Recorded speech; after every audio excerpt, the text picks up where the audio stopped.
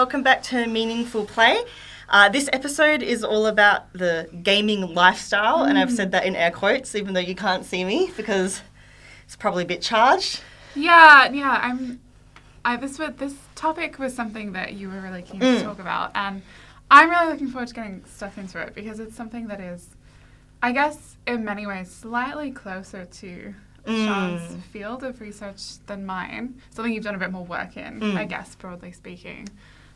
But also there's a lot of different ways that we can talk about this topic too. So, I'm looking forward to it. And I think we were saying that there's, like, no way we can cover this whole topic in an hour and a half. No. So we're just going to pick the bits that we're interested in right now and then maybe talk in a later episode. Yeah. Talk about some other There's stuff. heaps you can always go on about, and I think for me, it kind of came to mind because I was getting frustrated fitting games into my lifestyle and was kind of like, oh, well, hang on, how do we do this now as adults? Now most players are adults, la-di-da-di-da, that sort of thing. So, No, I'm looking forward to it.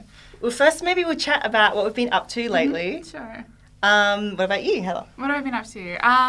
Well, this week has been nice. It's the International DIGA conference has been on this week, and I gave a little talk at the Fashion and Games workshop on Monday, which is Monday night for me.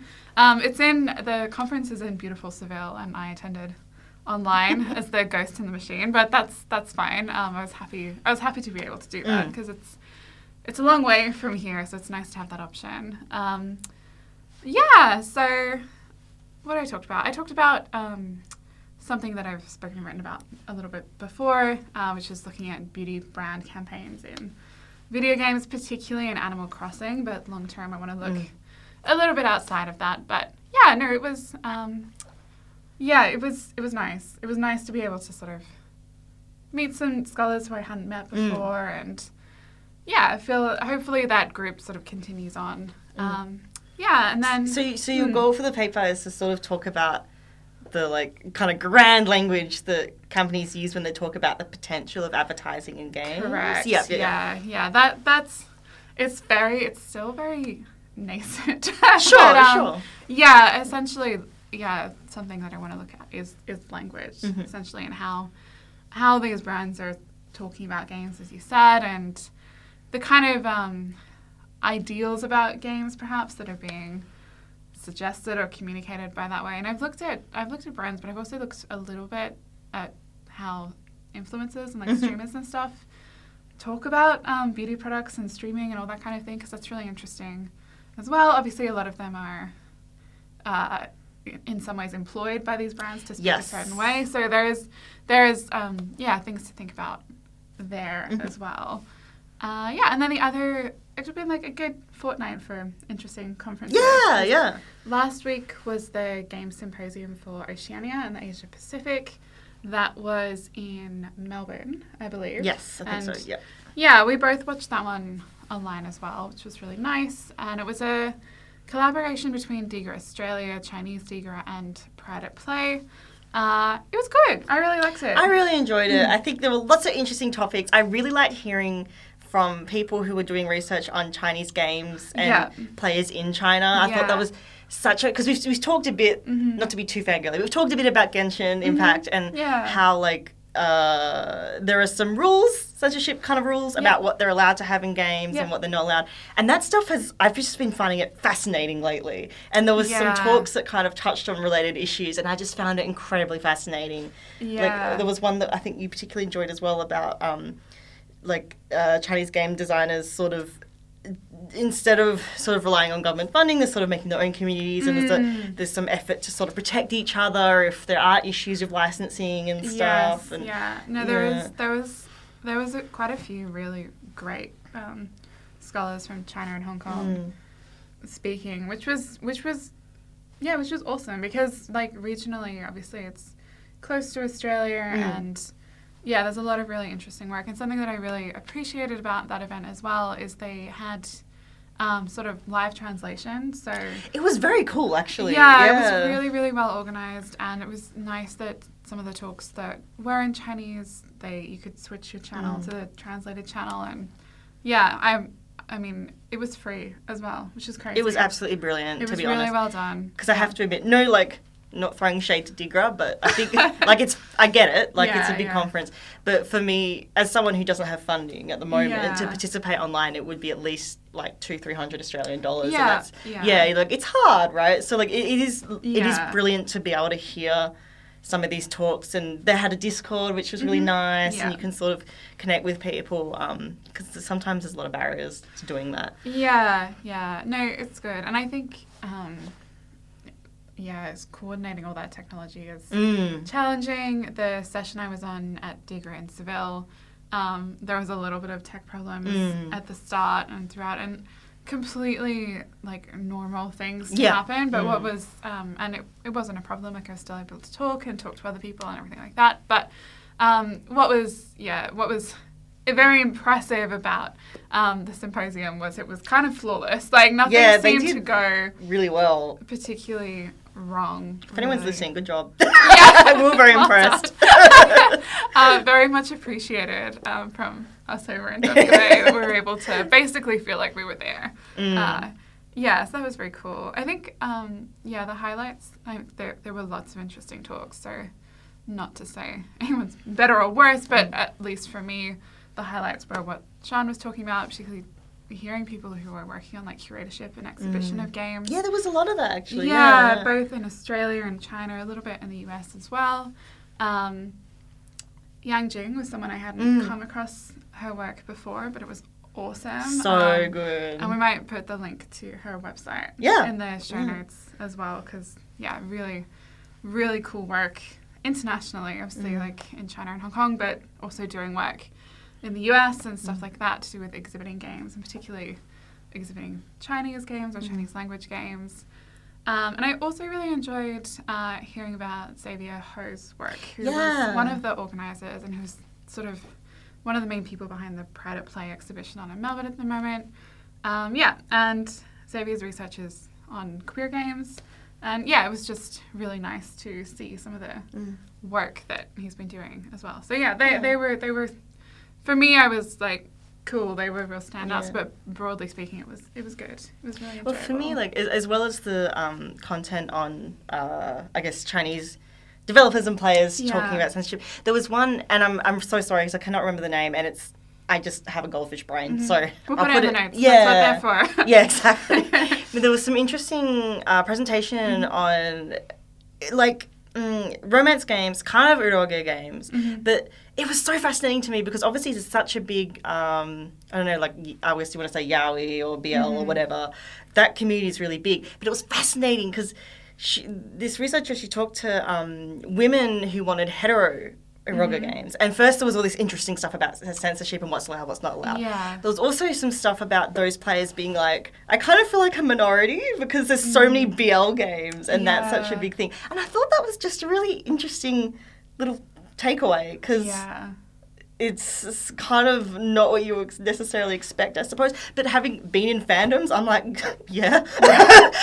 see that. That was just an interesting little tidbit. I thought that was really... I thought you could go so far exploring those kinds of things. And also something of interest to us as well, because we've been doing some work around romantic games too, and we've got a book chapter on its way. So it's very cool to the usual access. More to add situation, but it's coming. It's nice to feel like we're in that area of research. I messaged you at the time because I didn't connect the dots. A person who was in my session on fashion and games was Sarah Christina Ganzon, and I was talking to her in the chat, and then she put up her slides. I was like, oh my God. I feel like when you see the name in a different context. Yeah, I think as well because in the chat it just came up as Sarah or whatever, and then I connected the dots. But that was really cool, and I was able to be I've been reading your stuff. Lovely. Yeah, that's another. Sorry, I should have specified someone else who works on Otome games. So that was very cool. Very cool. Yeah. What about yourself? You got anything? Again, fish. I have a fish brain. So, I literally was when I was writing these notes, I was I think this is the only things I've done. But you'll probably be no, Sian, you've done more than that. So I've been doing some RA work for someone at Curtin on gamification and accessibility of public health communications, which has been quite interesting. As we all know, gamification's very complicated and it's hard to do it well and blah, blah, blah, blah, blah. But it's been sometimes hard to articulate exactly what it is, which is kind of why they brought you onto this project. Yeah. And it's interesting because I've basically done a bunch of lit reviews. And a lot of people are like, we did gamification. I'm like, you made a serious game? You didn't actually do... Or some people are like, we did gamification. And I was like, there's no game elements in what you did. So it's quite interesting to look at almost, I guess, or like Bogos would say, right? He's real, like, it's a buzzword, it's a marketing thing, he hates it to death, which I get. But I also get, like, the potential of it to be useful. But it seems just really hard to do well, and especially in the public sector, obviously a lot more, like, private, like the age-old examples, Duolingo, you know. So that's been quite interesting. Yeah, no, it's cool work. I think, at least, this is more anecdotally than anything else, but for me, like, I often see a big overlap in the idea of gamification and then the idea of, like, the quantified self. Oh, my God. Literally the whole thing. So our friend and colleague, Ben Fendi, he's interested in this stuff. And, like, that's literally it. Yeah. It's all just how to quantify yourself. And it all becomes about data and then using data to compete with yourself and other people. Yeah. And I just find it really toxic. But also, that's what Overwatch is, right? Yeah. So it's almost like, well, I guess that is a kind of gamification, but is that play actually happening? Yeah. I won't go on forever. I think I've probably, like, spoken about this before on the podcast, but Sean and Ben actually have some research that they've done on Overwatch and the disciplinary system of Overwatch. Overwatch 1, but... Yeah, I'm touched too. But, yeah, really, really interesting work, so... Thank you. Nice. Shameless plug. Other than that, I actually sent an abstract to MC Journal, Media Culture Journal. Yeah. They have... It's nice because Heather's published there before. Yeah, they were actually... That's the first academic journal I published. Yay. So that they always have, like, a soft spot for me, I think. Well, it's nice because they're kind of shorter pieces. Yeah. So the one I submitted for is Magic, because Heather sent it to me and I was like, I've got to do something on this. As we discussed in our last episode, woo-woo stuff, anything like that. I love it. It's really fun. Obviously playing Genshin Impact and Heather, I remember when I first started playing, Heather was like, did you know that this thing called Gnosticism is real? And I was like, mind blown, and then did all this stuff. So I am writing a short piece, which is a challenge, I'm just trying to say, look, one of the reasons that Genshin Impact is so interesting is because it uses Gnostic themes. It kind of seems to be set in a Gnostic world. And here's a bunch of ways that it does that. So it's fun. It's a pet project. Yeah. It's very fun. It's a bit indulgent, and I like that. That's nice, you know. I'm so excited to read it. I'm so excited. I think Heather will need to maybe sense check my interpretation of the story at times. It'll be wicked. I think as well, like, it's the way Hoyoverse uses Gnosticism in Genshin Impact, but also a little bit in some of their other games is really interesting. And it like I was saying to you when you were sort of talking to me a little bit about what you wanted to do, it's a sort of like theology that you can't just like be like, I guess it's like this. Like, you have to kind of do like a bit of research for them to implement it in the way that they are doing. It's a lot. Yeah, it's a heck of a lot. Reading. And even like looking up Gnosticism in the research, like obviously, look, I went to an Anglican high school. I don't know things about Christianity or anything. So I feel like, I said to you before, I feel like I'm starting on negative because they're like, John from the Bible, and I'm like, don't know who that is. Yeah. So, John. So, because Gnosticism, like, the term only came up fairly recently in research, and then you got some people being like, you can't even call all these different groups Gnostics because what do they have in common? And understandably, and other people are like, well, actually, we can see these common elements throughout, and so it's quite complex. And of course, then you link to like magic systems and demon summoning, and I'm like, this is brilliant. Yeah. So it is. It's messy and difficult, but that's kind of why it's so fun, I think. Yeah, I think it'll be a really cool article. And something I noticed as well, obviously, Genshin came out in 2020, and I noticed just a bit in like the DGRA programming and stuff like that. not loads, but there are a few people, like, thinking about it. Obviously, like, the gacha system is worth thinking about, and, you know, it's got a huge community, and also, like, to do with, like, the game itself. So, yeah, I think people are, there's a group of people working on articulating certain things about it. So it would be really nice that you're contributing to that in this way. I hope so. Yeah. So yeah, and still gonna get accepted. Braving the old Gnostic texts. Oh, no small feat. It's very hard. But yeah, so it hasn't been accepted yet, but I'm writing for the edition, and we'll see if it doesn't work out there. I'll definitely do something else with it. So yeah. Well, the editor seemed really keen on it. So yeah, cool. I think that's kind of other than the standard work I've been doing. What have you been playing recently? Well, on the topic of gaming lifestyle, so. In Australia, we can't get the Steam Deck. Some people manage to do complicated stuff to import it, but I was like, that's, there's so many chances that things go wrong, and if there's a warranty issue, la-di-da. Yeah, sure. And I've really, really, really wanted a handheld for ages because, like, there's so many games that don't suit the PC, or, like, I want to just chill, or, like, a visual novel or whatever. I'm like, it doesn't, to me, that's, like, I can chill on the couch on my back, Yeah.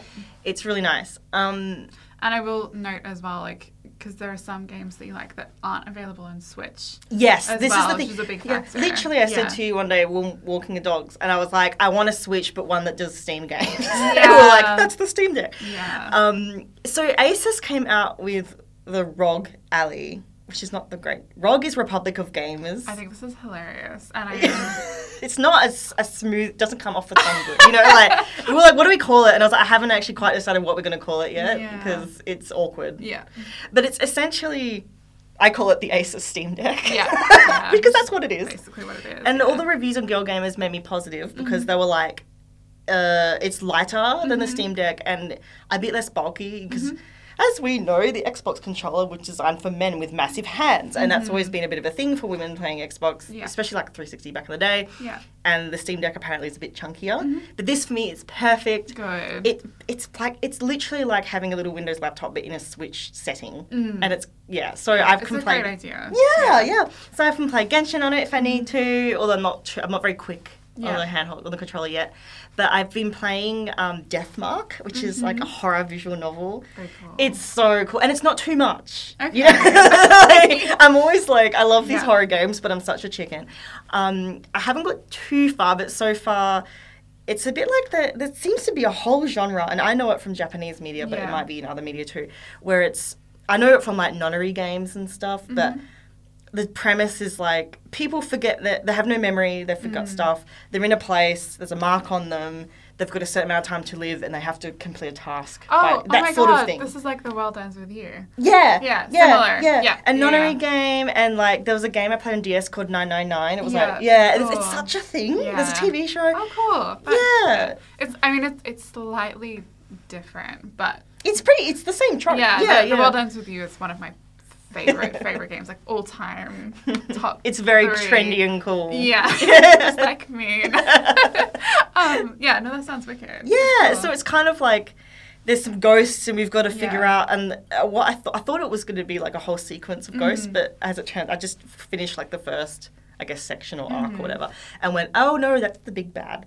So it's quite, and it's quite dark, it's quite spooky. I did get stuck a few times, but it's just nice to play something spooky but manageable. Yeah. Like I'm not gonna drop the controller and scream. And enjoy that on a handheld. Sort of. And it's just perfect for the handheld. I downloaded all these visual novels. Yeah. I got all these games on itch because like if the itch game is controller friendly, you can play it on there, and you can also edit it if you need to. Like the Ally comes with some quite good setting options. Cool. And That's really cool. I like that about it. Yeah. So like I'm super excited. I think it's going to be so good. I can just play a lot of things small and quickly, and things where I don't want to be hunched in front of the computer, or sometimes Harris can play a game on TV and I'm like, hey, I want to read, I'll play my visual novel. Like, I think we'll talk about this a little bit more, I guess, throughout this episode, but it's perfect for someone like you who, and tell me if I'm wrong, but like generally speaking has been a PC gamer predominantly. Or even like we have a PC in the lounge room connected to the TV as well. But you so can it's use like controller and stuff. but it's like the idea that yeah, like I have so many Steam games and so many itch games to play, but I'm like, it doesn't suit that setup. Yeah. It's not like you couldn't bring it with you on the train. Yeah. That kind of thing. Yeah. So that's super exciting. Yeah. No, and it was a nice, because, so I spoke to Harris about it and was like, I want it. And normally I'm pretty good and I don't do that. But you knew.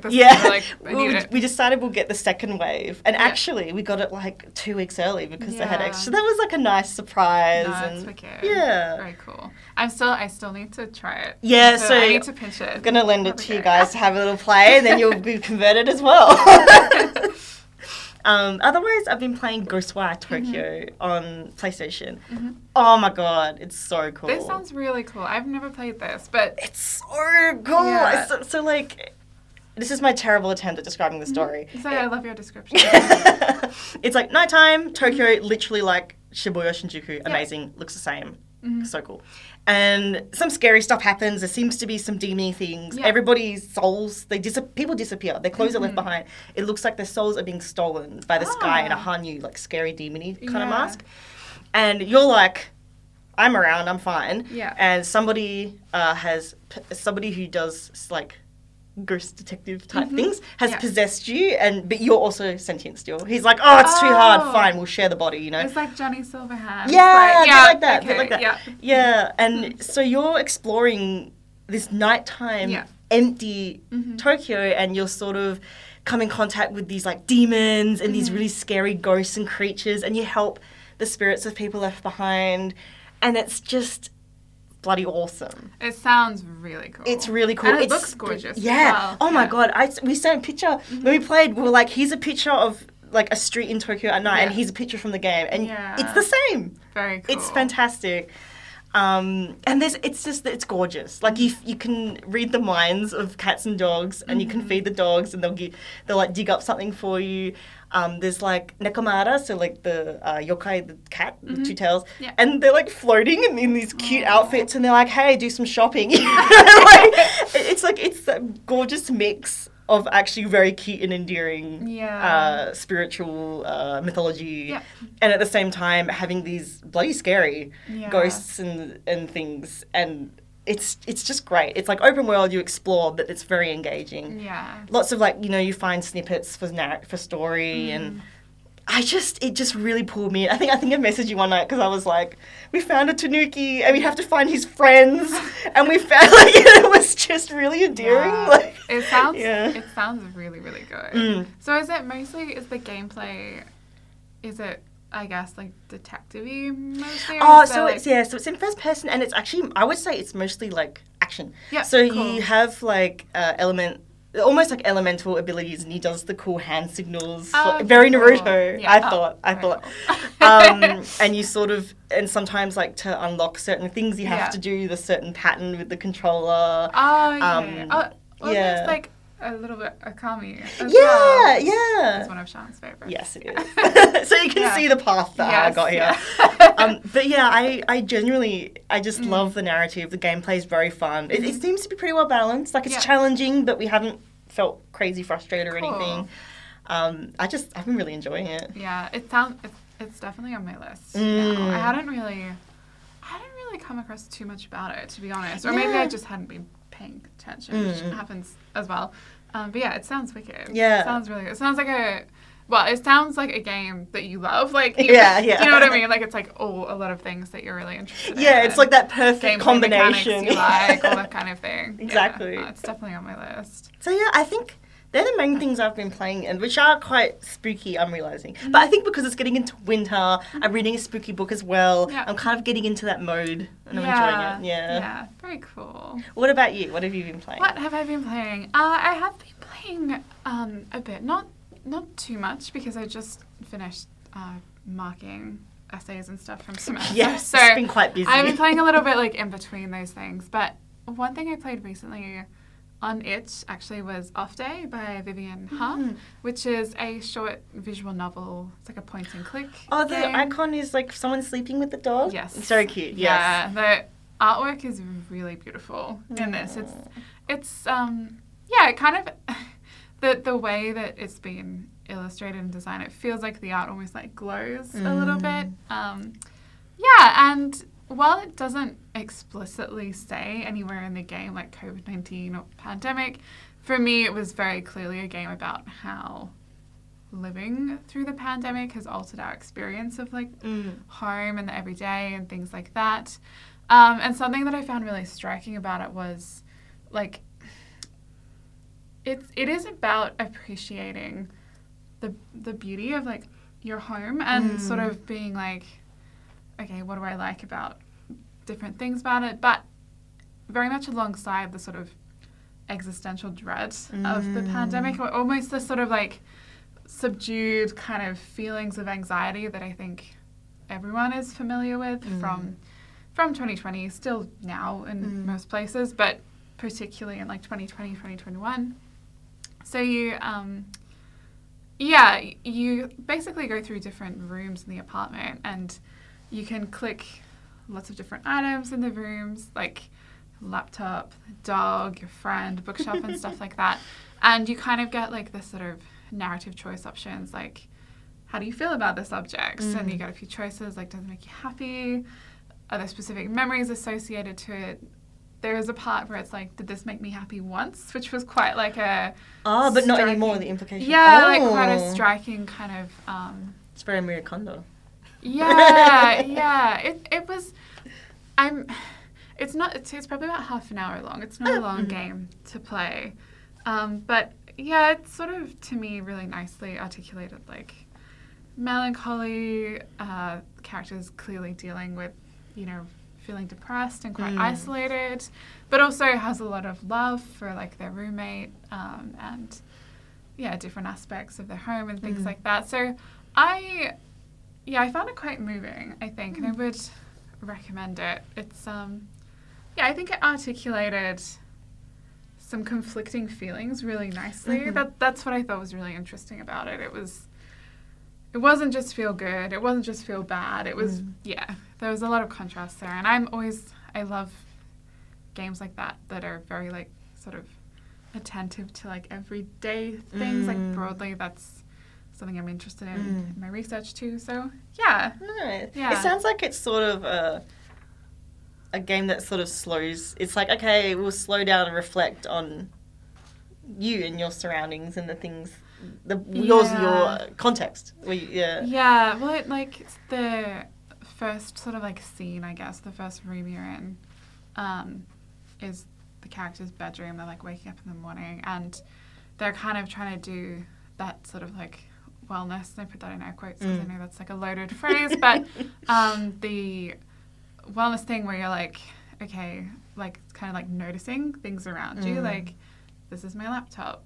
I like this because I can do this with it. Or, to kind of, make themselves feel a bit more grounded.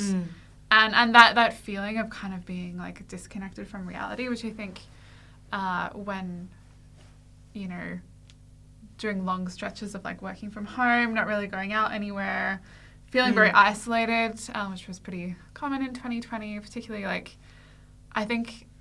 Yeah, it depends on what part of the world you were in, but certainly I had those experiences where I was living. I can't remember what my point was. There was something like nice there, but just slowing down and being reflective and the mindful kind of attitude. I think the slowing down, it's kind of like articulating, but that's a way that the character was trying to cope, I guess, with what was happening. Yeah, but also I kind of liked that it didn't overtly stay COVID-19 or pandemic, because I was like, it's not that those feelings are only contained in that time. So that was lovely. Yeah, that was cool. I would recommend that. It's a short one as well. And then the other thing I played a little bit of recently is Honkai Star Rail, which is the new gacha action RPG from Hoyoverse, so the same people who made Genshin Impact. It came out a couple of months ago, maybe. It's still pretty new. It's a turn-based combat system, which is different to Genshin's kind of open world combat. Not a genre I play a lot of. I do play a little bit, but just not so much at the moment. I haven't played loads of this, so I haven't finished. Like, I'm not up to date on where the story is at and things like that. But in general, I have enjoyed this. It's quite... it's a little bit more of like a found family kind of story. That's nice. You sort of... you get picked up by this sort of like band of oddbods who travel through space on a train, which is... That's so cool. Yeah. Steampunk sci-fi. Yeah, it is a little bit like that. I usually... I tend to really like science fiction games, maybe slightly more than fantasy games, but this game hasn't quite... Like... Sorry, I should rephrase that. I sort of was like, if I look at this game... I can look at this game on its own, but it's hard for me not to compare it to Genshin Impact, I suppose, just because I played quite a bit of that, and they're by the same company, so there's similar themes, similar kinds of art, also sort of things like coming out there. It hasn't quite hooked me in the same way Genshin has. I'm not entirely sure why yet, because I'm enjoying it. Like, I'm like, oh, this is nice, but I haven't felt super compelled to like rush through it or anything like that, which is probably healthy and normal. We can only commit to a certain amount of live games, really. I mean, I suppose so, yeah. Perhaps that's why. And also, I guess maybe it's like when I first tried Genshin, I wasn't that taken by it either. Actually, I tried it and then I left it for like a year, and then I came back to it and I was kind of got into it again. So, yeah, maybe not a fair comparison, but it is good. And I was saying to Sean earlier, it's got a nice sense of humor, which is kind of good. It feels more like something that you might play, again, on the train, not to be like too meta about it, but it feels like something that's a little bit easier to play in like quick bursts. That's nice. It's a nice way to sort of contrast it with Genshin as well, because I know I heard a lot about it, because a lot of like Genshin fan blogs or whatever talking about it, and I'm sort of like, how do you fit both these games in your life? But if there's enough differences like that, if you can sort of conceptualize it as a different style of game, then I think it is. I think there are obvious similarities, but the pacing, at least for me at the moment, feels quite different. So I play a little bit of that. I'm sure I'll play a little bit more. And then the other thing I played a little bit of recently, because apparently for me I'm still in 2022, is I actually played a little bit of The Sims 4 High School Years expansion pack. I didn't have a major Sims binge. I just had a little one. I was just like, I had the itch. I was like, I've got to scratch it. And there's new packs for The Sims like every hour. It feels like I have no idea. Like I don't know when things come out anymore, because there's just such a volume of them. But I played a little bit of the High School Years kind of like stuff that's in the game that came out like about a year ago. It came out in like July 2022. It was very cute. I enjoyed it. We've spoken about this on the podcast before, but I like playing The Sims. Like, I like seeing them go and do things. Other people, like Sean, maybe spend more time like building things, which I find really inspiring, because I get quite bored with building games. I don't know what that says about my creativity, but I find Minecraft incredibly dull. Not because it's a dull game, just because it's perhaps the pace. It's not your thing. That's okay. Anyways, whatever. So I played through, like, you can like, it's basically the thing that like people who play The Sims have maybe, I put in air quotes, always wanted, but I think it's probably true. Like, you can follow your teenage and kid Sims to school. Wait, no, you can only follow your teenage Sims to school, actually, not your kid ones. Kid ones, whatever. Who cares about that? And they can go to the high school, and there's high school shenanigans. That's pretty cool. Yeah, it was sweet. I was like very, I would say like in some ways, perhaps like aspects of it felt a little simplistic, but simplistic in the sense that I think the main rationale, I think, for this pack is it just gives a lot more like sort of storytelling kind of capacity. Instead of being like, off they go to school, I have my adult sim at home for the day. Like, exactly. Because I often, when I play The Sims, I tend to find child Sims kind of boring. Yeah. And I think this is partially why, because you don't see them like a lot of the time, and they're fine, but they maybe lack some of the like agency. You can't really I don't know, follow them around as much or whatever. So I thought this was really cute, and introduces some, so you have like your prom events and stuff like that, and the new like neighborhood has like a fairground, like cool, near the dock, which is really cute. Yeah, and there's some like cute. Do you remember like in I think like The Sims 1 and The Sims 2 in particular? You know, all of them. There's a Sims humor. You know what I'm saying? Like kind of a bit cheeky, a bit silly, which I always really like. And it felt like there was quite a lot of it in this pack, which was nice. It felt kind of nostalgic to me, perhaps. But yeah, my little teenage Sim to prom with their date, and then they got invited to the after party, and I was like, oh. And the after party was at this like new fairground lot, so I was like, oh, like they can go on the Ferris wheel with their date, and they did, and then the date got really scared of heights, and we got like a little like an event dialogue to be like, how are you gonna comfort them? And one was like, be nice, and the other one was like, I'll make a like lighthearted joke, and then so my Sim made a joke, and then it got the like the date didn't think it was funny, like didn't help. I think the joke was like, who is the fairest of them all, or something like that. But it did make me laugh. I was like, it was charming. Yeah. So yeah, that's cute. I kind of just, to be honest, I probably played through like a week of like high school life, and then I kind of put it aside and got on back onto the work I was supposed to be doing. But yeah, it was cute. I liked it. I think I'll have to give it a go. I've got The Sims 4 in a big pack a long time ago, but I haven't played it a huge amount. And I really feel like I need to try again because I was exposed to the high school years pack because Plum Bella, who I watch like once a week. I'll just watch a couple videos. Yeah. And she did one where she like redesigned the school to a more UK style, and it was very funny. It was like just real morbid. Like everything's great. That does sound hilarious. It was quite actually. funny. I have to look that one up.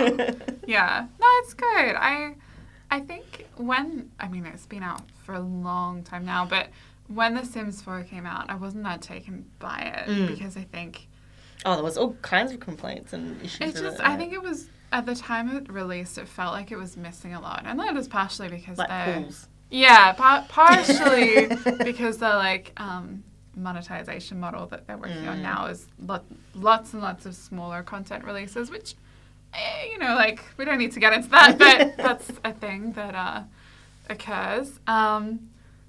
Yeah, but I think now it feels fuller. And I also, in terms of like, because it's quite expensive, if you were to get all of it all together. It costs you heaps. But I think The Sims 4 base game is free now, which is interesting. Okay. I'm not sure about the expansion packs, but my sister and I have shared The Sims 4 forever, like since it came out. So it's never been like, I've never like fully committed to buying everything myself or everything like that. So that's a good way to do it. Yeah. I think it's interesting. I do think it is. I think someone did the maths once, I don't know, on the internet I saw, and it was like a lot, like not a feasible amount of money to get the whole set, which I thought was interesting because I was like, there's so many people, when you look at how much custom content people make and stuff, I was kind of like, it's an odd choice. Yeah. But there's a lot of odd choices that have been done with The Sims 4 in general. Correct. So, yeah. I know originally it was supposed to be like online. Like it was meant to be kind of The Sims Online again, but then they scrapped that. So I don't think I ever played The Sims Online. Oh my god, I never did. Yeah. No, but I have watched again Plum Bella videos of her trying it, and it's hilarious. It's like The Sims 1 was weird enough, but then get random people online doing it together. It's like a whole other level. I've had looked. I think it's quite hard to play the original Sims now. Yeah. I have looked at how to do it, and some people have posted. Well, if they still exist on Reddit, there are threads that cover how you can like install it and stuff like that, because it is a treasure, The Sims. Yeah, and I think we've mentioned this before, but there's something so uncanny and weird about so many, the whole game, but elements of it. Yeah, like the sky is black, and now when you look at it, I'm like, oh, it looks quite spooky. There's so many things about it that are really nostalgic, but also a bit unsettling. I completely agree. Yeah, no, I would like to set it up again just to play around with it, but I haven't committed the time, basically. But yeah, but it's okay because The Sims 4 high school years is there. Yeah. So let's get into gaming lifestyle. Let's get into it. So So when I suggested the topic, I was kind of trying to encapsulate the way that games are integrated into our lives, or the ways that we try to make sure we have time to play games, can fit games into our lives. Obviously, because at the time I was feeling a bit sensitive about not fitting enough game time in. So things kind of like what setups we use, how we, what games we engage in, what systems and stuff. Yeah. Like how we allocate time to play. And also, of course, a lot of this stuff does connect to the gamer identity, in air quotes, quite a bit. And we'll definitely talk about that a bit. Yeah. But I kind of was looking at this maybe being a bit more reflective on how we engage with gaming as a hobby, as a pastime, and maybe not quite so much about how much I guess we obviously see it as an important part of our lives. Yes, But to what extent, maybe not talking too much about to what extent we kind of feel like it's part of who we are. Yes. That makes sense. Yeah, more about sort of space and time. Yeah. And those kinds of dimensions of it. Yeah. I think, and that's kind of what we were touching on at the intro as well, is it's such, the idea of like a gamer or a gaming lifestyle is such, there's so much work in this field. There's so many scholars sort of looking at it from different dimensions. So, yeah, I think this will be really interesting. Hopefully for me, hopefully for people listening too. Because I was thinking about when you said let's talk about this stuff. It was sort of the first thing that I started reflecting on was how, like, if we're thinking about a gaming lifestyle in air quotes, what is new or different or notable about what connotations that has now in like 2023. And for me, I was like, just a few things that I think perhaps have influenced people's relationship to gaming. One, and this is big air quotes, like big Sean air quotes. Like, what are you saying?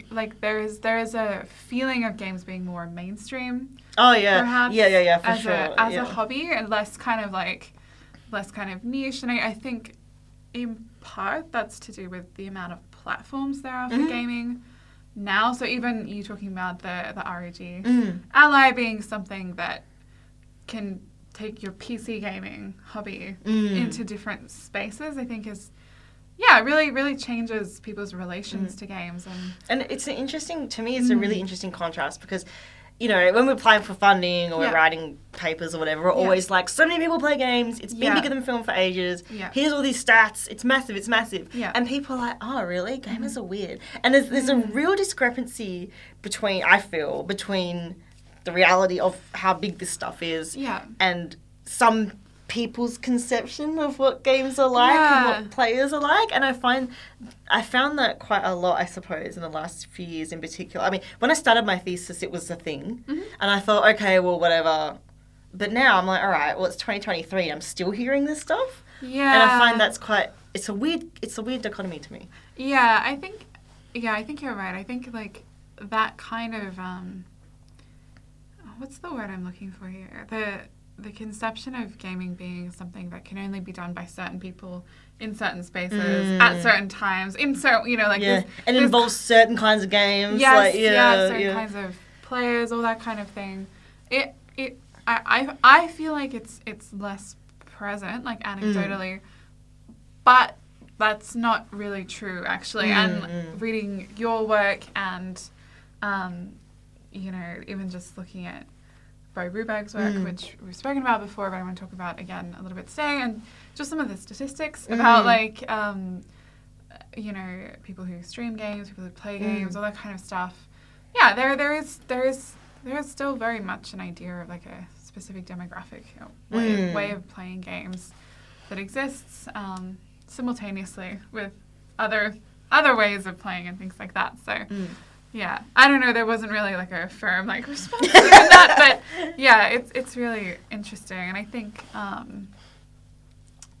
the other things that I was thinking of as well is there is also more money in playing games in terms of people play games for work as well, and that kind of, again, the idea of more platforms and people playing games in different spaces is interesting in the context of the pandemic, where I think there's been a lot more people streaming and perhaps people watching streams for something to do, something to connect with other people. Yeah. Yeah. Yeah, for sure. And even, like, I know the last few years, I've seen, like, the rise of esports, so there's a lot of discussion about that as a whole thing. And it's funny because, that again, that focuses on a very specific subset of players and games, one that I'm like, ooh. Yeah. And, yeah, these kinds of ideas, there's different pockets, I think. And yet, at the same time, it's everywhere. Yeah, I think when you say this is something that I notice in certain communities like Book Talk and stuff like that, is like there's always the production of like a reader, right? And it's like, what? Like, you know, like that's just not there is no like universal identity of someone who reads books. Like, and yet for games it's so different, right? Yeah, well, supposedly. I think like in certain spaces there is an attempt to produce like a sort of like reading aesthetic and things like that, and it's the same for as you say, like for games, but we know, like, statistically speaking, the volume of people that play games means that they can't be the same person. It's not. They can't play games in the same way. There's big, actually some of the talks on the symposium talked about, I forget the person's name, but put that in the notes too, like the casual gaming market in Southeast Asia and stuff like that being a huge like market, or, you know, player base really, that doesn't align with other like things that we've touched on as well. So yeah, I think what you're saying in terms of like grounding it in like time and space and that is really useful, because a gaming lifestyle has so many dimensions to it and so many ways to approach it. Yeah. Well, given that we've just sort of like put together all that kind of, I guess in terms of like for you, did you want to speak a little bit towards your gaming lifestyle? Sure. I suppose. So I guess the first thing I thought of was kind of setups. And like, so we have a PC and PlayStation in the lounge, and mostly we use that for playing games together, like swapping the controller. Although lately I've been like, maybe I'll just browse my phone or and watch, or I'll play my own game on the Ally. Or sometimes I just watch Harris play because I'm tired. And I'm like, just play for both of us and I'll watch. No, I actually think that's a really, like, just to jump in as well, I think that's a worthwhile point to mention, like, watching other people play games. Not just on streams, but like in a home. And it is interesting, because that has been something that's come up in some literature I've read, and I'm every time we do it, I say to him like, "Oh, I'm such a fake girl gamer. I'm just watching you play," and it's such a thing we play on. But I'm like, I'm snoring in a half an hour otherwise. Like, I just don't have the stamina. Yeah. So yeah, it's something that it's funny because we're very aware of like, whoa, how would people read that? And you're like, no, I'm well into games. I just tired. I mean, for me, growing up, watching each other play games was something that my sisters and I did. Yeah. Like, when we played together, you know, like, someone would have the controller and someone wouldn't. Play a game, right? Like, for me, actually, there's a real, like, I actually really like, like, I don't really watch much Twitch streaming, but I really like watching people. I like sitting with people whilst they're playing games. I enjoy that a lot, actually. So yeah, no, but I think it's a really good point to make. Yeah. So like, if we play Genshin, which we do every day a little bit, I've used the iPad. He uses the PlayStation because his PlayStation was his present, so he gets to use that. I use very kind. Generous. I use the PC for multiplayer games. Other people I see things, but I don't actually use a huge amount. I use it for games like Pharaoh, because like you really need to have a mouse and keyboard. And so often we'll like I'll play Pharaoh and he'll play Stellaris, and we'll have a TV show in the middle or something. And that's kind of the setup we go for. So like on my PC, I've taken a lot of care to have like a nice gaming setup, but really I don't use it a huge amount for gaming, because I use it for work as well. And then I like, don't want to be in the study all the time, because that's horrible. But I also like, I have a look at the On Girl Gamers. They have like a tag for battle stations, and it's really funny because theirs are all like bloody all of them pink, which is like, no hate, but I want some diversity. And there was one I saw that was like Totoro themed, and it was green, and I was like, yes, because I love teal, like turquoise.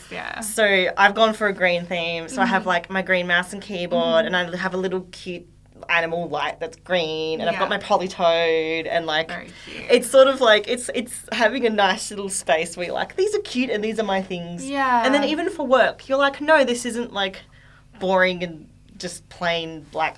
Yeah, it's like having a photo of your kids. Yeah, it kind of is. It kind of is. For you, it's a Politoed. Yeah. So yeah, like I have it set up, and like, you know, when I was a kid, I had a Game Boy Color and then PSP and Nintendo DS, and I never actually used them that much. Yeah. Like I did a bit, but I never found. I just didn't find it either that engaging, or I couldn't focus, or I don't know, commuting, I get distracted. I've literally missed my stop before because I've been reading a book. So like, yeah, I have the same problem on public transport. Actually, this is slightly unrelated, but the coolest thing I've ever seen on public transport is I was catching a bus, like in Perth City, and there was like a guy, and he was. I know I'm so bad with people's ages, but let's say he was in his like 40s or 50s. Okay.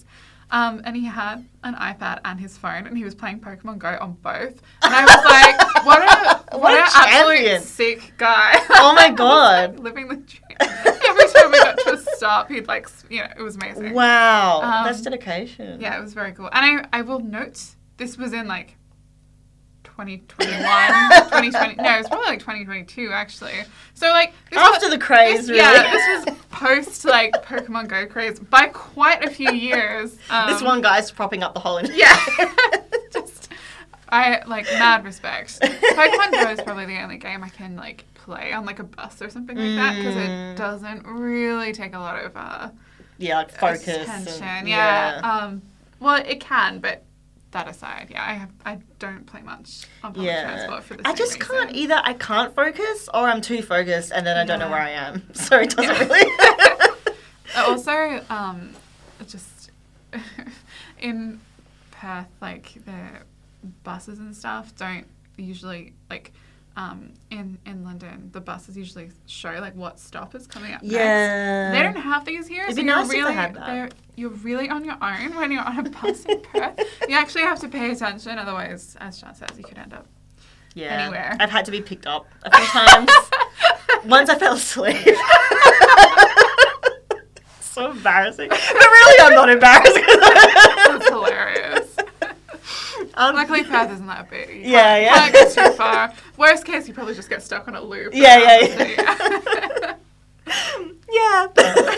So that's kind of how I've got it set up. And now I've got the Ally, like, that's going to be nice because, again, it's like spending time together, but you can do separate activities thing. Yeah. And I think that's what we struggle with because every time we look up couch co-op games, we've played them all.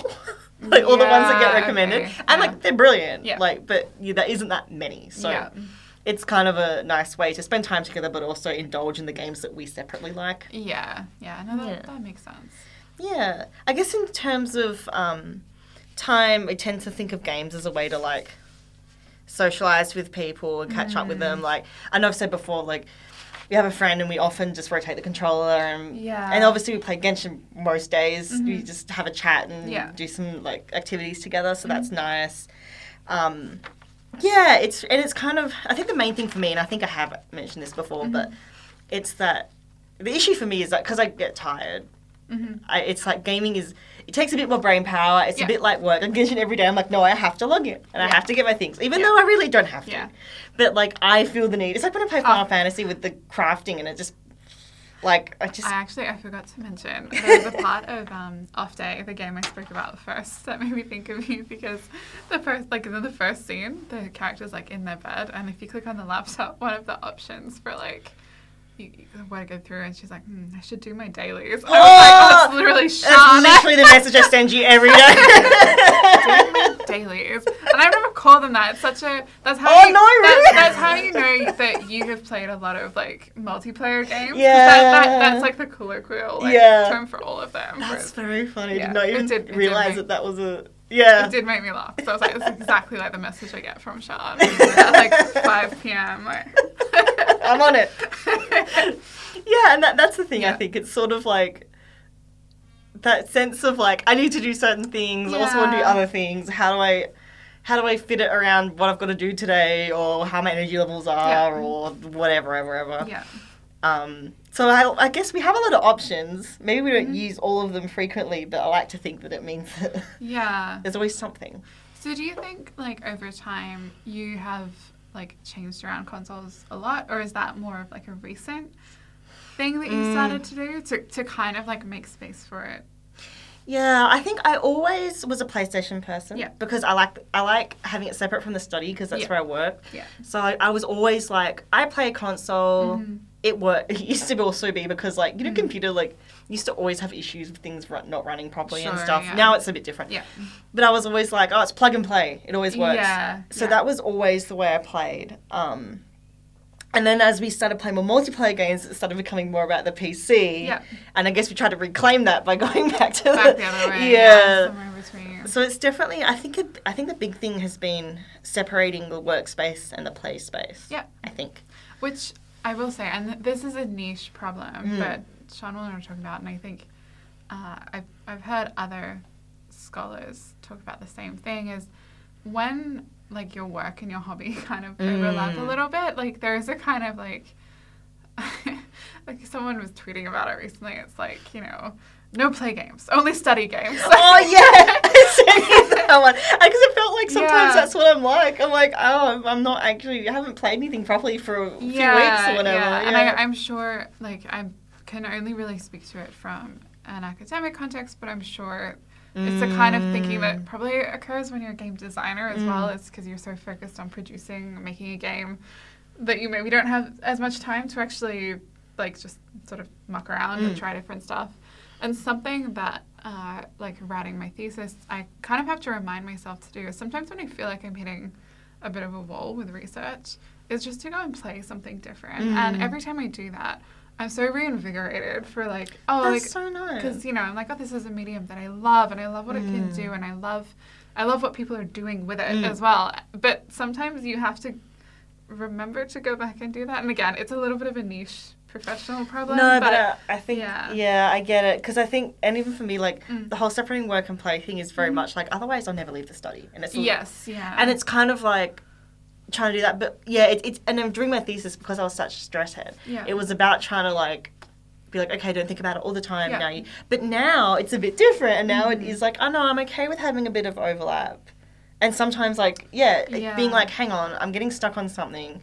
Maybe I just need to reset my brain a little bit and find that excitement or find something different. And then you're like, oh, yeah, that was good. Yeah. You know? And you're like, oh, like, sometimes you just need a change. Something to go back to the thing that started you on a certain path. I think in a similar way when I was working in book publishing, obviously I like reading, I read a lot, but there were times when I was working in publishing when I was like, God, I never want to see another book, like, ever again, which is a bizarre thought to have, but it's when you know, like, your things you're passionate about and things you're doing more serious work on perhaps overlap. I think that is not an uncommon feeling to have.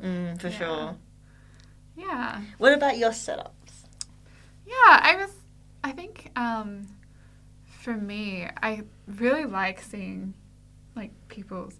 I'm a fan of the whole girl gamer sort of setups. Not necessarily, like, girl gamer, but I know that's sometimes a bit of, like, a tag that people use for these things. Or they're sort of very sort of like aesthetically constructed things. With the glowing lights, and there's always a nice little anime picture, and everything matches, and I actually, for me, though, I was thinking, like, because as an adult, so, like, post moving on to my parents and everything like that, I've moved quite a bit, and I've moved internationally. So, personally, I feel like I've never really, like, had, like, a space that's just, like, this is, like, just for games. Like, there's always been that overlap with other spaces and other kinds of things like that. But that probably says something, too, that I've always, like, I've always integrated, like, playing games into where I live and things like that. Similar to you, I grew up with PlayStation as a, like, family console, and that's kind of been a pretty constant way that I have played games throughout my life. I didn't have a PlayStation 3. I think that one we missed. We had, like, a Wii U or something. I don't know. Like, that was a time. But yeah, like, PlayStation 1, 2, 4, and 5. I've had them, and that's how I've played a lot of games, to be honest. So, yeah, same. That's, like, gaming has been kind of like a lounge room activity, something that usually has been done when other people are around, or at least around a little bit. I also play, I have a Switch as well, which is great.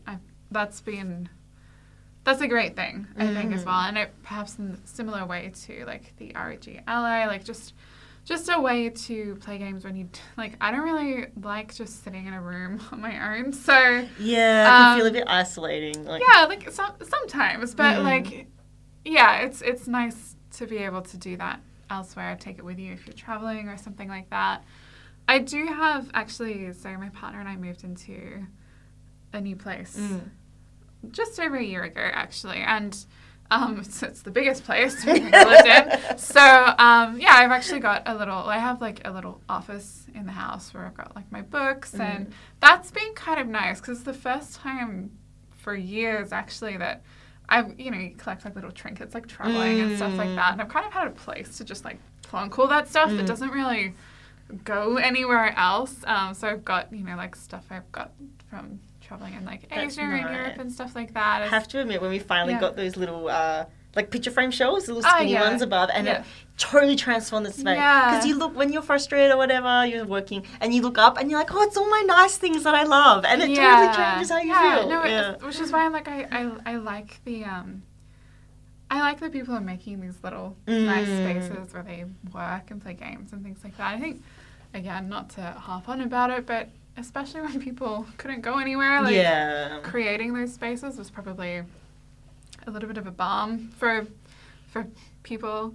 But I've got, like, my little Love Disc Pokemon plushie. I love Love Disc so much. It's, like, the silliest Pokemon. With the best name. Yeah. So honest.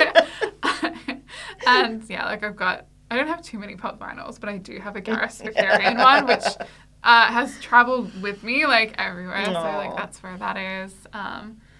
My, like, No Face from Spirited Away, all that kind of stuff. And I actually, so maybe I'm on my way to creating, like, a little space, because the, like, most important recent contribution is, like, it's, like, the best thing ever.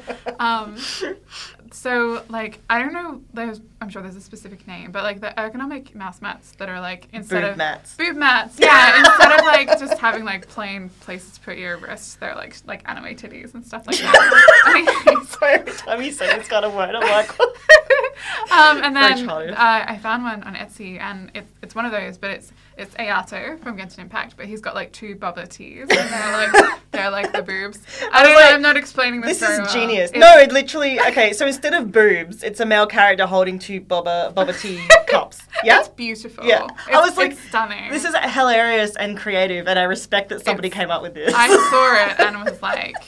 There was 3 left in the store, and I was like, well, I will buy that without even a second thought. So I guess in a way, like, maybe it's like an age thing, but I'm kind of like, I'm hoping not to move for a bit. So, like, so that's kind of nice. I think, I do play a little bit on PC, like, itch games and stuff like that are nice on PC. But yeah, I'm probably...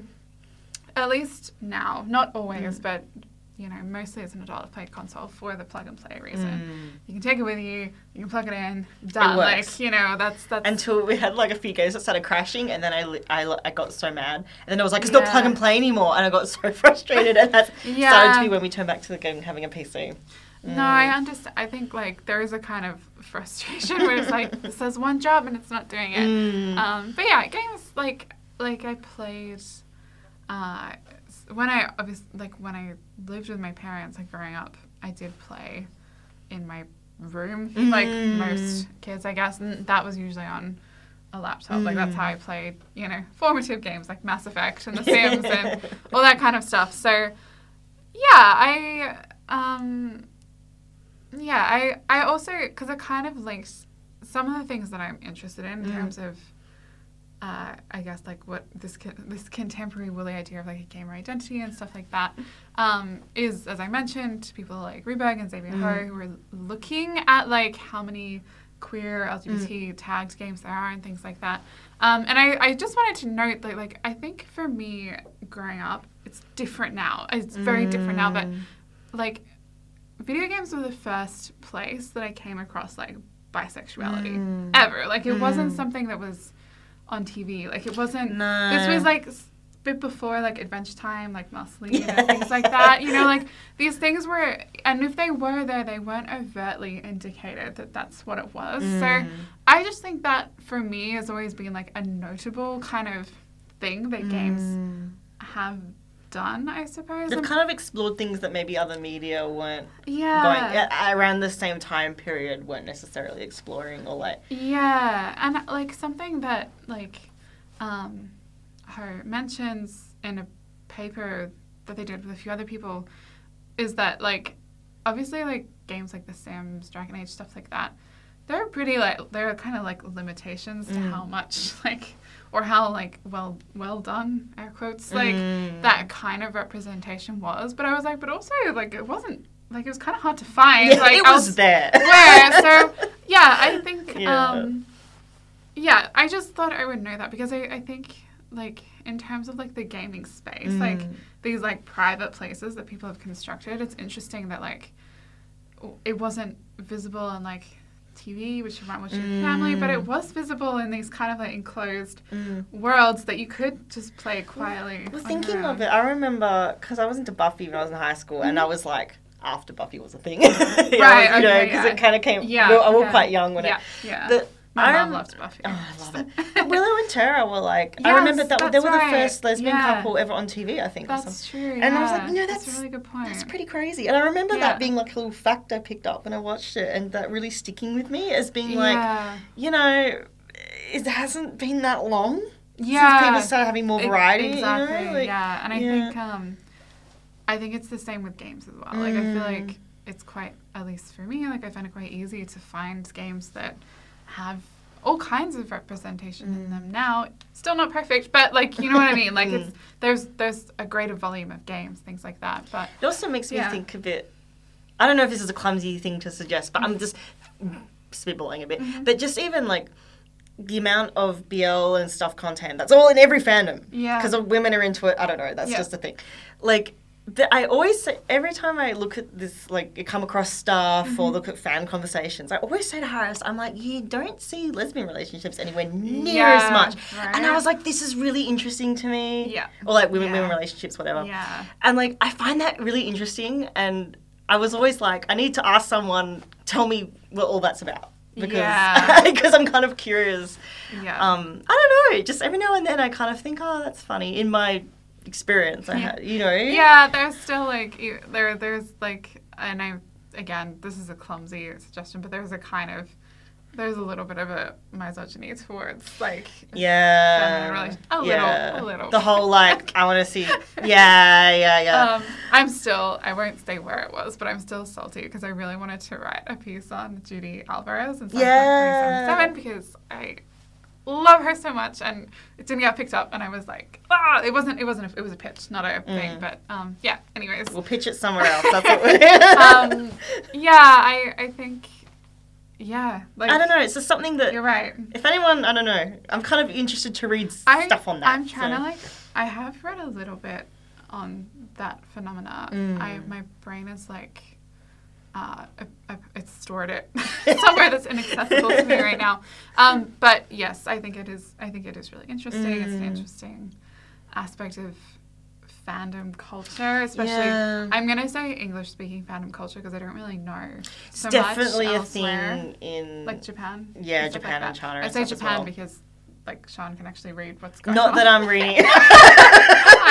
I'm just hazarding a guess. We were saying like sometimes like on Twitter and stuff like that, I'll see posts by people like writing in Japanese, and there is like the inbuilt translate feature, and sometimes I'm like, okay, like I think this is like let's call somewhat accurate. I'm not getting like the whole story I get the here. Gist. Yes, that's what matters. Useful if they've uploaded a picture or something. So I'm like, okay, I see what you're talking about. Anyways, that's totally besides the point.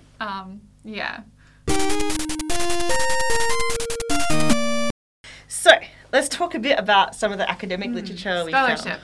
Yeah. So I found a couple articles. Because of my work, there's a hell of a lot. So I just picked these two because I thought they were nice points. Cool.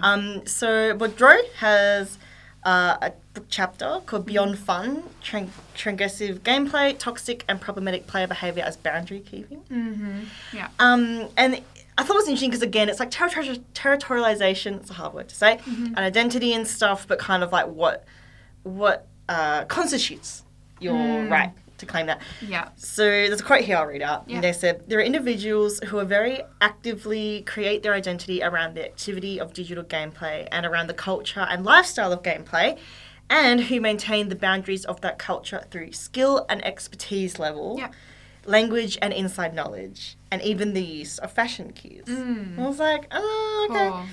And they continue, to those who embrace and identify with the term gamer, it signals an affiliation with a particular group of people who not only share a passion, skill and knowledge, but also identify with a particular kind of, in brackets, consumer lifestyle. And I'm sitting here in my Magikarp t-shirt being like, yeah, okay. Because it is, I get that, because there's a lot of like older content on gamer identity. It's all about skill. And there's definitely knowledge of being like who knows how to beat this boss or who knows the stats or whatever. But also this idea, I thought it was interesting, they specifically said fashion cues and it's a consumer lifestyle. Because to a great extent, time tends to be like, time playing games is like the significant factor generally in terms of whether or how people identify as a player. But I was really interested in the consumer aspect, I guess.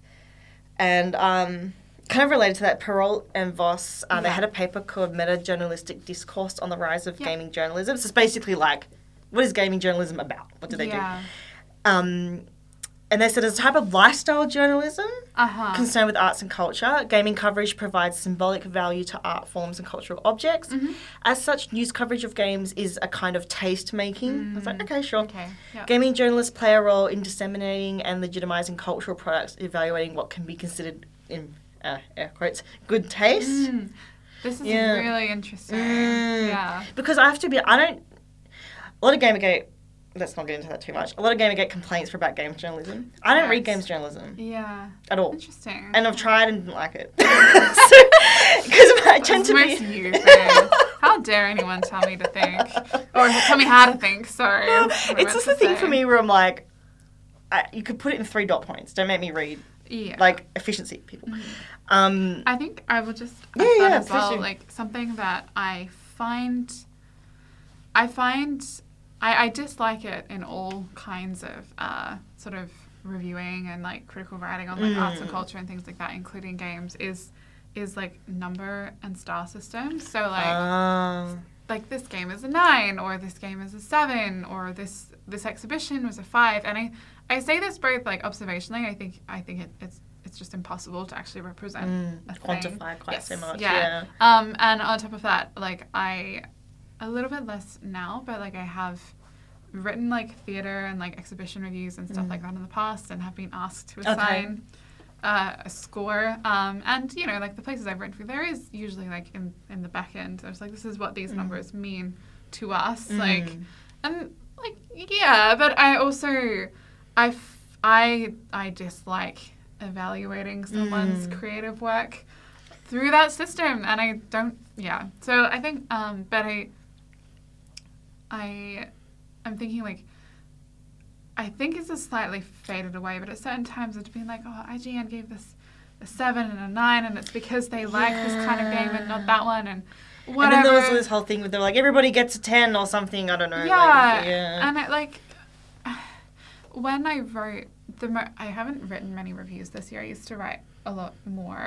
The only one I've really done, and it was more of a feature, was when I wrote I was a teenage exocolonist for Games Hub. And Edmund was like, it sounds like you think this is a 5. And I was like 5 out of 5 stars. And I was like, yeah. But like, like I guess like, and like it was, I think it's excellent. But I could have just said, this is excellent. You don't feel the need to attach. As someone with expertise in this field, feel like this was very well composed.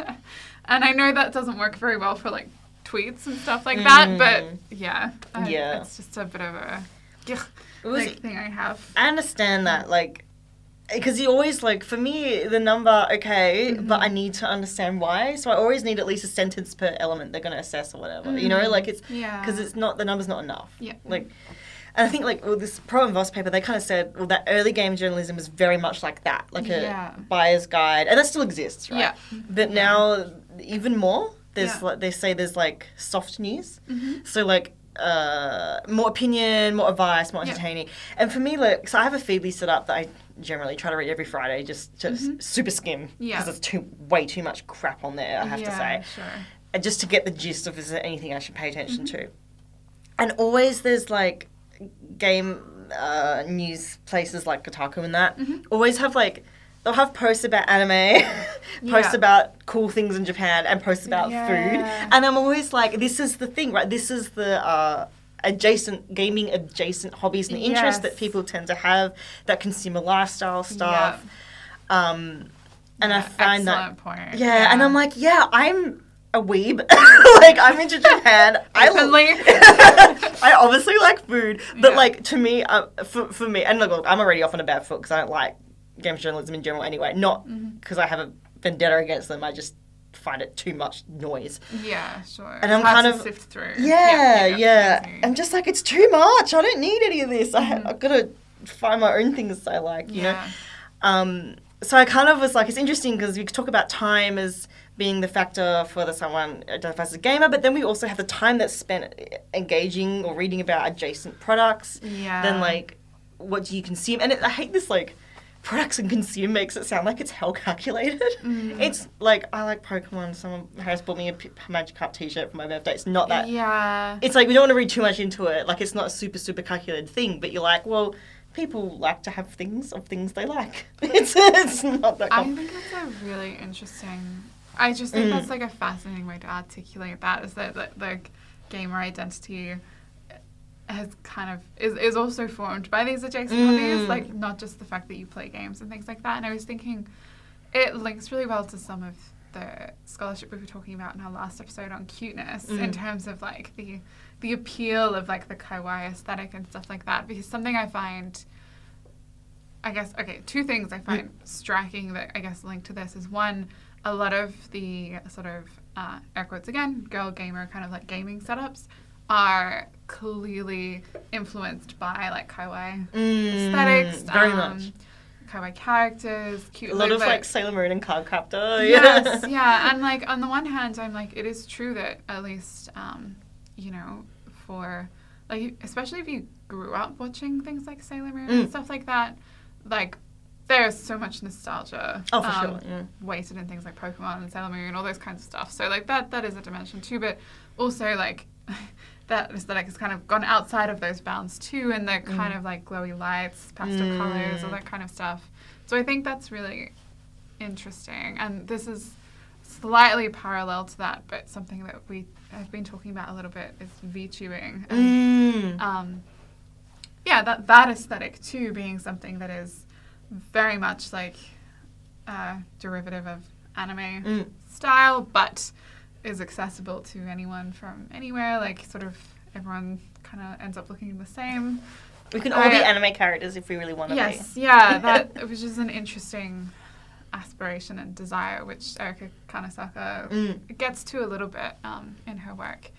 But yeah, no, I think it's fascinating, and it's good that you mentioned, like, at least, like, for you, like, anecdotally, it's not always, like, a calculation in constructing that identity. It's it's because you love something, but that love of something is also embedded with other things. Yeah. Especially, like, we've always made jokes about this. I'm like, I'm a little bit of a hoarder. I'm not too bad, but I like trinkets. You do like trinkets, you know. Yeah. Whereas I have friends who are, like, just as into games as I am, if not more, and they're a bit more minimalist, you know. So I feel like I think we don't want to say, oh, everyone's hoarding crap of every merchandise they can find. It's not the case, but there's definitely something to be said for. I mean, look at EB Games and that now. There was all Zing, Pop, whatever. Yeah. Like, they're, like, making heaps from that. There's all these, like, merchandise things available now. So I think it's like not necessarily unusual compared to other interests, but maybe there's just a lot of it. I think also it's let's say, you know, speaking in like something, there's a couple of things I've read recently that have spoken about how, whose book was it? I didn't make it in my notes because I wasn't planning to talk about it, but I will double check and find out. But how, like, because people have been writing about this, how in the 80s when like gaming was like an arcade kind of activity, it was quite communal and like actually was very welcome to all kinds of different people, because the idea was that like you could go there on like a date or to hang out with friends, and it was actually you watch people do it. Yeah, the person who was writing about this, I'm so sorry. I will have to dig this out because it was a really interesting piece.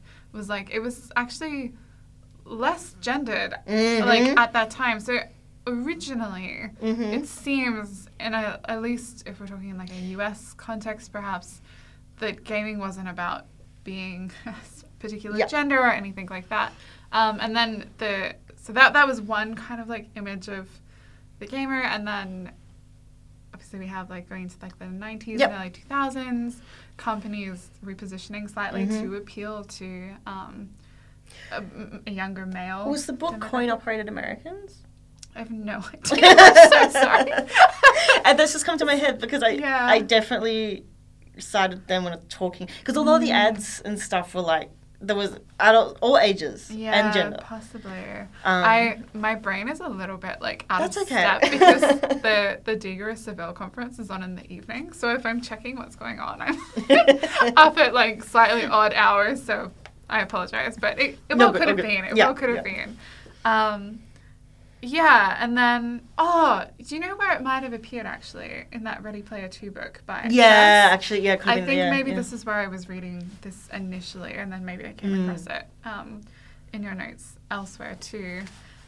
Yeah, and then you've got, like, and then there comes, like, the image of the person in the basement or whatever, which is very American, because we don't usually have basements. It was in like Australia, for example. Very Sony and Sega, because for the first, Nintendo in particular started doing some dividing over gender, because it was like marketization essentially. Yeah. And then then you had a lot of it with Sega and Sony being like, they're like they're teenage boys very much. Yeah. And they started doing a bit like, obviously Nintendo's a bit lighter gameplay style. Yeah. These were a bit more I don't know, a bit more action-packed, let's say. Sure. And then it started heading in that direction. Yeah. So and then obviously there's loads of other things, other stuff happening around that, so like simplistic view. But now it seems like what the dominant visual perhaps is that sort of like aestheticized, like very personal, very like closed off space, but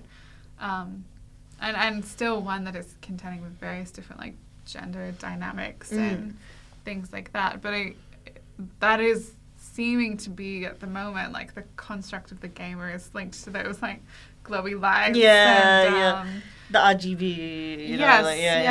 Which is to go back to where you start, like it's the idea of a particular kind of consumer in brackets lifestyle, as well as a skill and sort of like hobby based lifestyle, which I think is really interesting. Yeah. What about the stuff that you found? I'm excited to hear more about VTubing and Twitch streaming and things like that. Yeah. Well, I had, as we mentioned, like this, like, I feel like you know more than me most of the time. But like, in this area in particular, like, so I did do a little bit of reading around Twitch, because I think, for me, if we're talking about, like, gaming lifestyle, the increase in visibility of streaming and popularity of streaming as a job is something that I find really interesting. And I've already mentioned, we talked about Bo Rudberg in our episode on failure, but they have also published a few articles recently on live streaming, and two that I read like relatively closely. One was Live Play, Live Sex, the parallel labours of video game live streaming and webcam modelling. Banging article. Highly recommend it. And then the other one was one they wrote with another scholar called Live Streaming from the Bedroom, Performing Intimacy Through Domestic Space on Twitch. I'm going to talk mostly about that one because I think it's slightly closer to the sort of things we're talking about, like what it means to be a gamer, what kind of, how is time, identity, space, all those kind of things structured. That article, Live Streaming from the Bedroom, really, like, it's a study of people, of streamers, but it also reflects on the blurring between everyday life and work when it comes to things like playing games and stuff like that.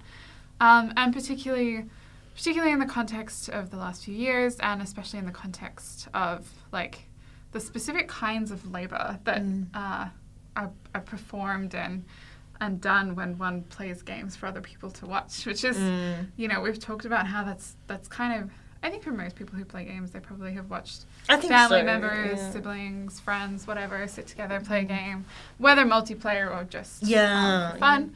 And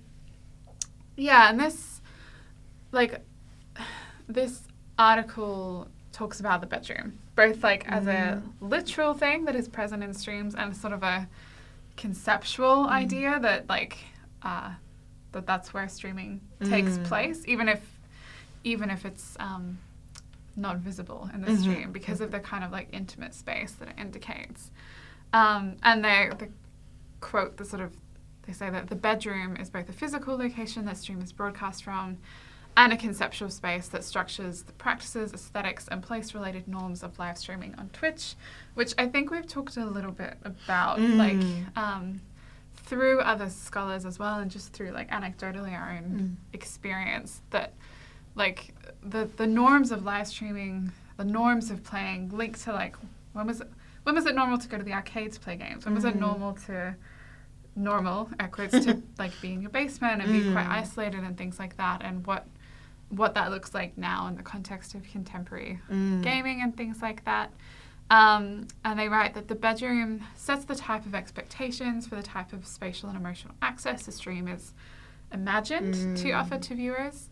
And Lark and Ruberg, Lark is the other scholar who was working on this paper, they sort of put forward the idea that even when a streamer is not streaming from a bedroom, and they set out certain, they're very good at being like, it's not a perfect methodology because it's hard to know exactly what's happening behind the scenes in these different spaces. But they have certain like markers for when they consider something like bedroom enough. Do you know what I mean? You have to establish a system, right? It's a system. But they say even when the streamer is not streaming from the bedroom, all live streaming can be understood as streaming from the bedroom because the idea of streaming from the bedroom, that is like inviting viewers to like quite an intimate personal space, sets the terms for the kind of spatial and emotional access the live stream has to offer, which I thought was really, it's an interesting way of thinking about something that I think is kind of important and I think is indicative of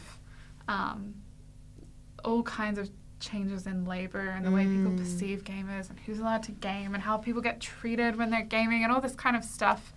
Anyways, they found the way this is not how they articulated, but like the highest concentration of like, the way I understood what they were saying is like visible bedroom apparatus. So like things like, you know, like literally a bed or things like plushies or stuff like that. The highest, most of the places where that occurred were in on Twitch were just chatting, which is when the streamer just kind of chats, as implied, and ASMR streams as well. It was very, very common to see them there. And they note that there was mostly feminine streamers in those spaces and who were doing that kind of work. By contrast, and which I thought was really interesting, the streams that they observed, often video game streamers didn't literally show like the bedroom apparatus, and they had like a green screen or things like that. And I will note as well that this paper is from 2021, the other one's from 2022.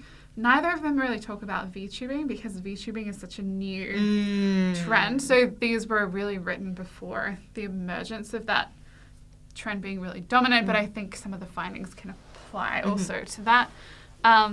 that the streams tended to include, this is for video game streamers, other sort of more generic, less intimate domestic spaces, such as like offices, living rooms, things like that, or excluding the surroundings of the streamer entirely, so them not actually being visible in the game, or them being like sort of like just a cutout of them on the green screen in the corner. It's just quite common.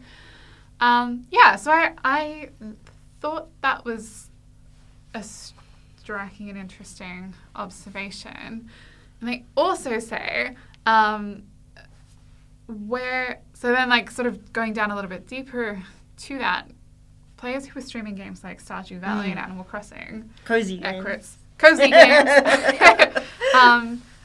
still, like, even if they weren't technically bedrooms, they performed qualities of bedroomness. They also noted that a higher capacity of streaming of those games had like LGBT tags on them. Also kind of an interesting. That's interesting. Yes, yeah, I thought so.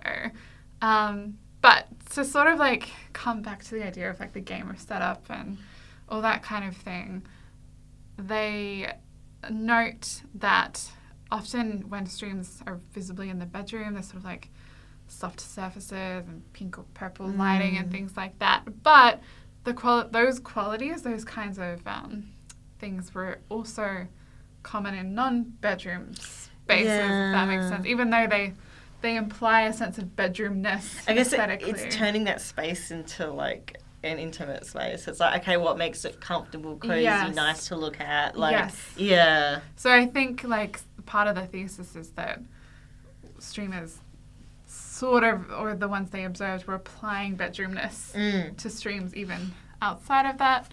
And I liked this quote about a League of Legends and Minecraft streams that they observed with pink and purple lighting that gave them an almost romantic glow, which I thought was a really nice way of articulating that. It's interesting too, because those games, to me, like League of Legends is like, woof. It's really fast, it's aggressive, it's full on. It uses big, loud colours, it's dark, it's red. And Minecraft is like, okay, I guess to be honest, you have different textures and things. You could there's pastel Minecraft textures, right?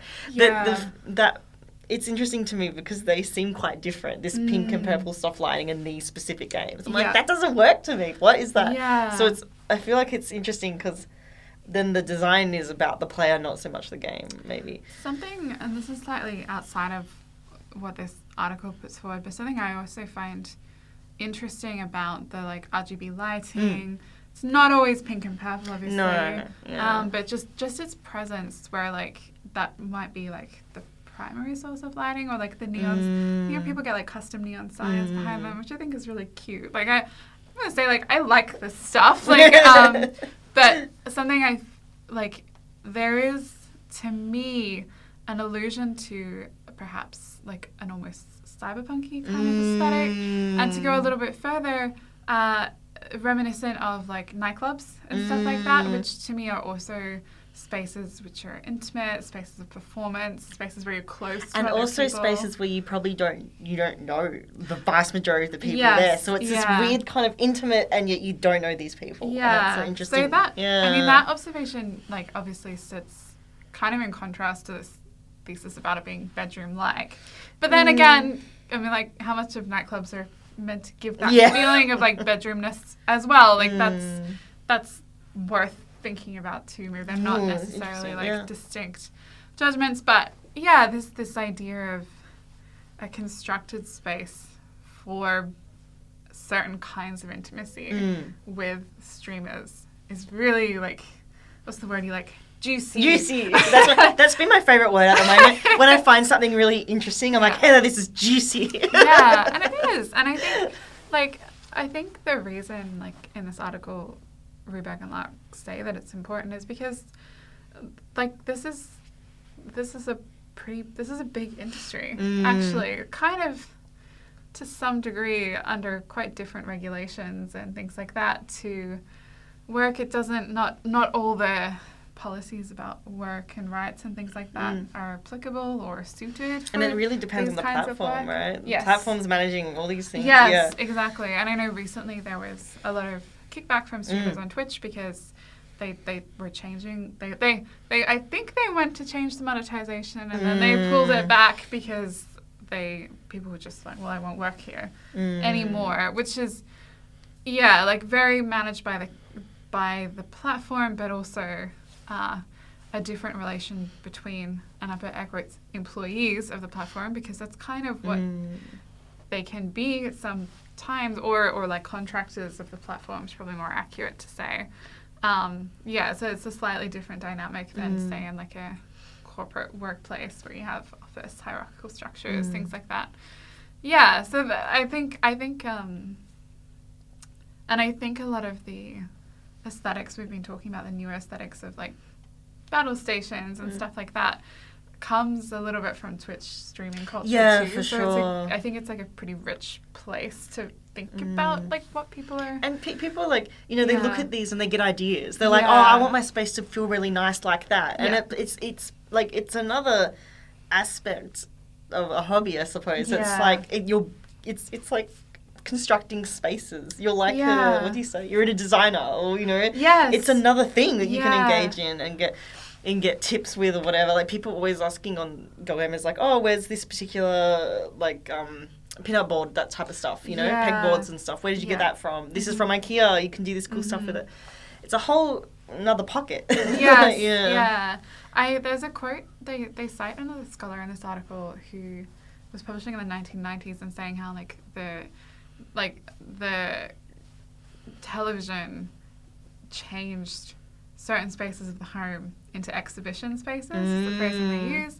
And Ruberg and Locke are like, this is kind of what is happening. Look at it now, it's that on steroids. Yes, it's kind of what is happening with video games and as a medium now, is that like to some degree the space you play games in is an exhibition space where you can be seen, I guess, or like looked at, which is it's very interesting to me. And the other, you might find this bit interesting too, is they talk about how like the origins of this kind of like performance on webcam sort of seems to have started with women, like in like sort of the introduction of like the internet into like home spaces and stuff like that, and women who were like using it to share experiences, journal, also webcamming, so like sex work and stuff like that. There was a really famous, one of the first people, and I cannot remember anything, but if you Google it, it'll come up.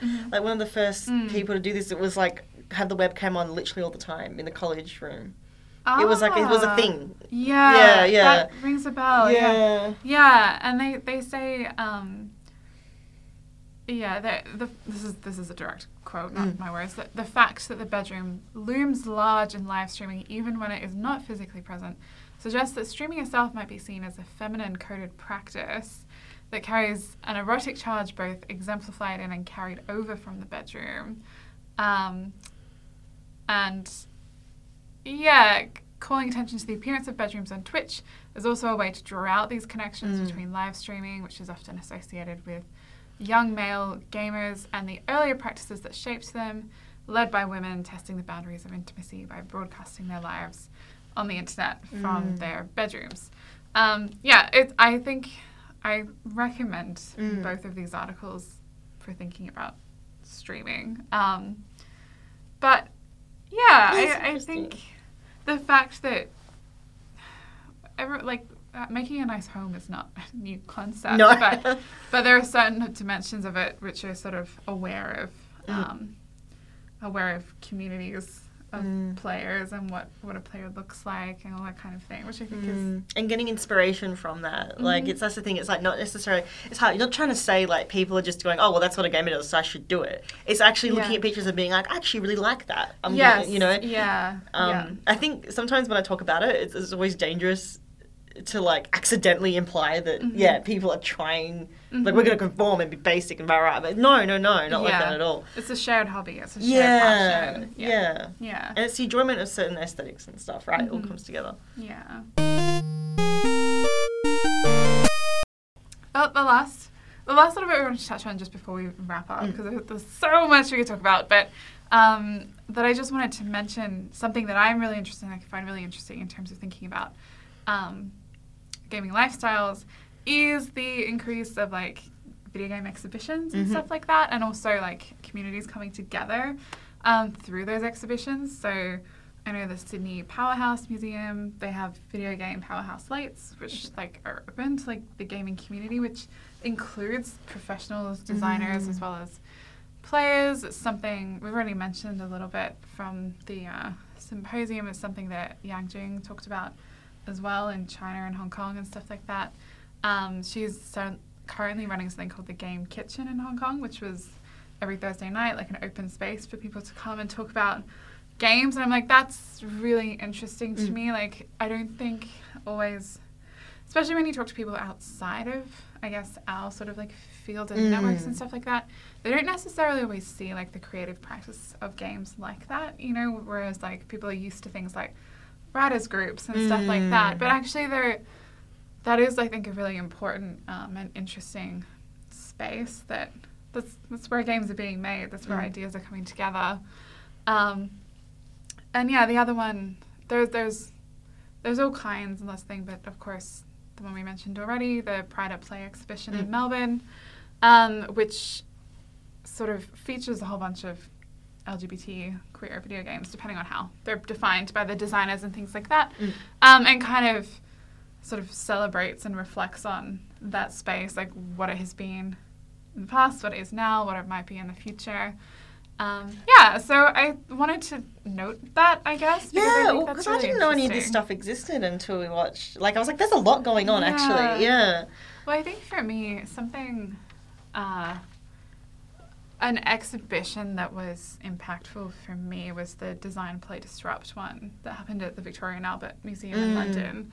And one of the curators, Chloe Appleby, who's at Powerhouse Museum, when she did her talk, she had interviewed one of the curators. I was like, I'm so jealous because that was such a great exhibition. But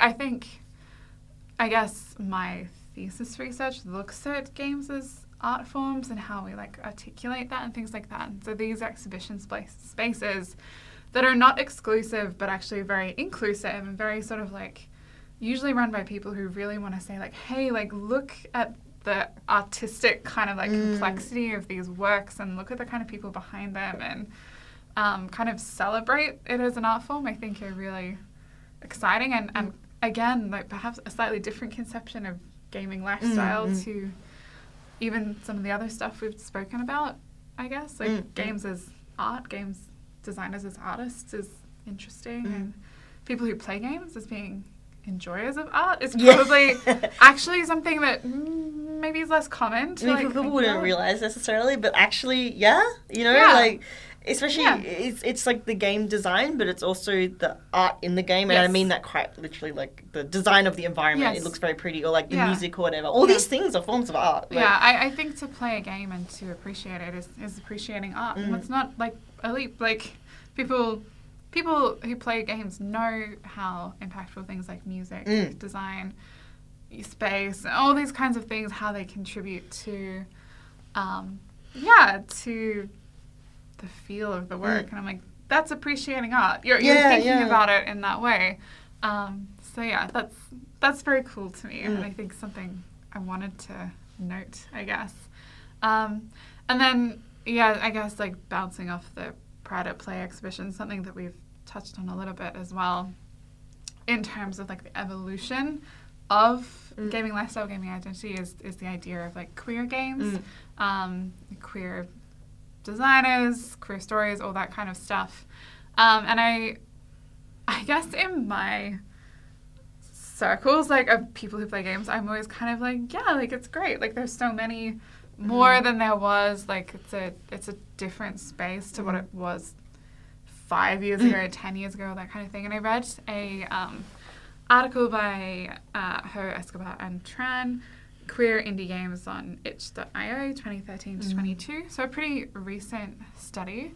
And something that I found really striking was just in the context of my own bias and things like that, is they looked at games that were tagged LGBT on itch. I think that was the main identifier that they used. And they said between 2013 and 2022, Itch distributed more than 2,500 games published with the tag LGBT by independent creators, which, sounds... That's a lot. Yeah, and I was like, that makes sense. Like, I feel like it's not hard to find them on Itch, which is great.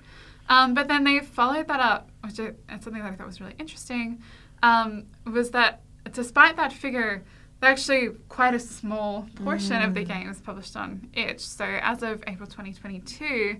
Itch had distributed 530,000 games, which actually gave queer indie games about 0.47% of the marketplace. It's quite shocking. And when you mentioned this to me, I was like, because when I search, sometimes I search like top of whatever year, I don't know. And like, I feel like half of them are LGBT games. And then I'm wondering, like, is there less, but they tend to be the bigger ones? Is it that, and also I've noticed on Itch there's a lot of horror games.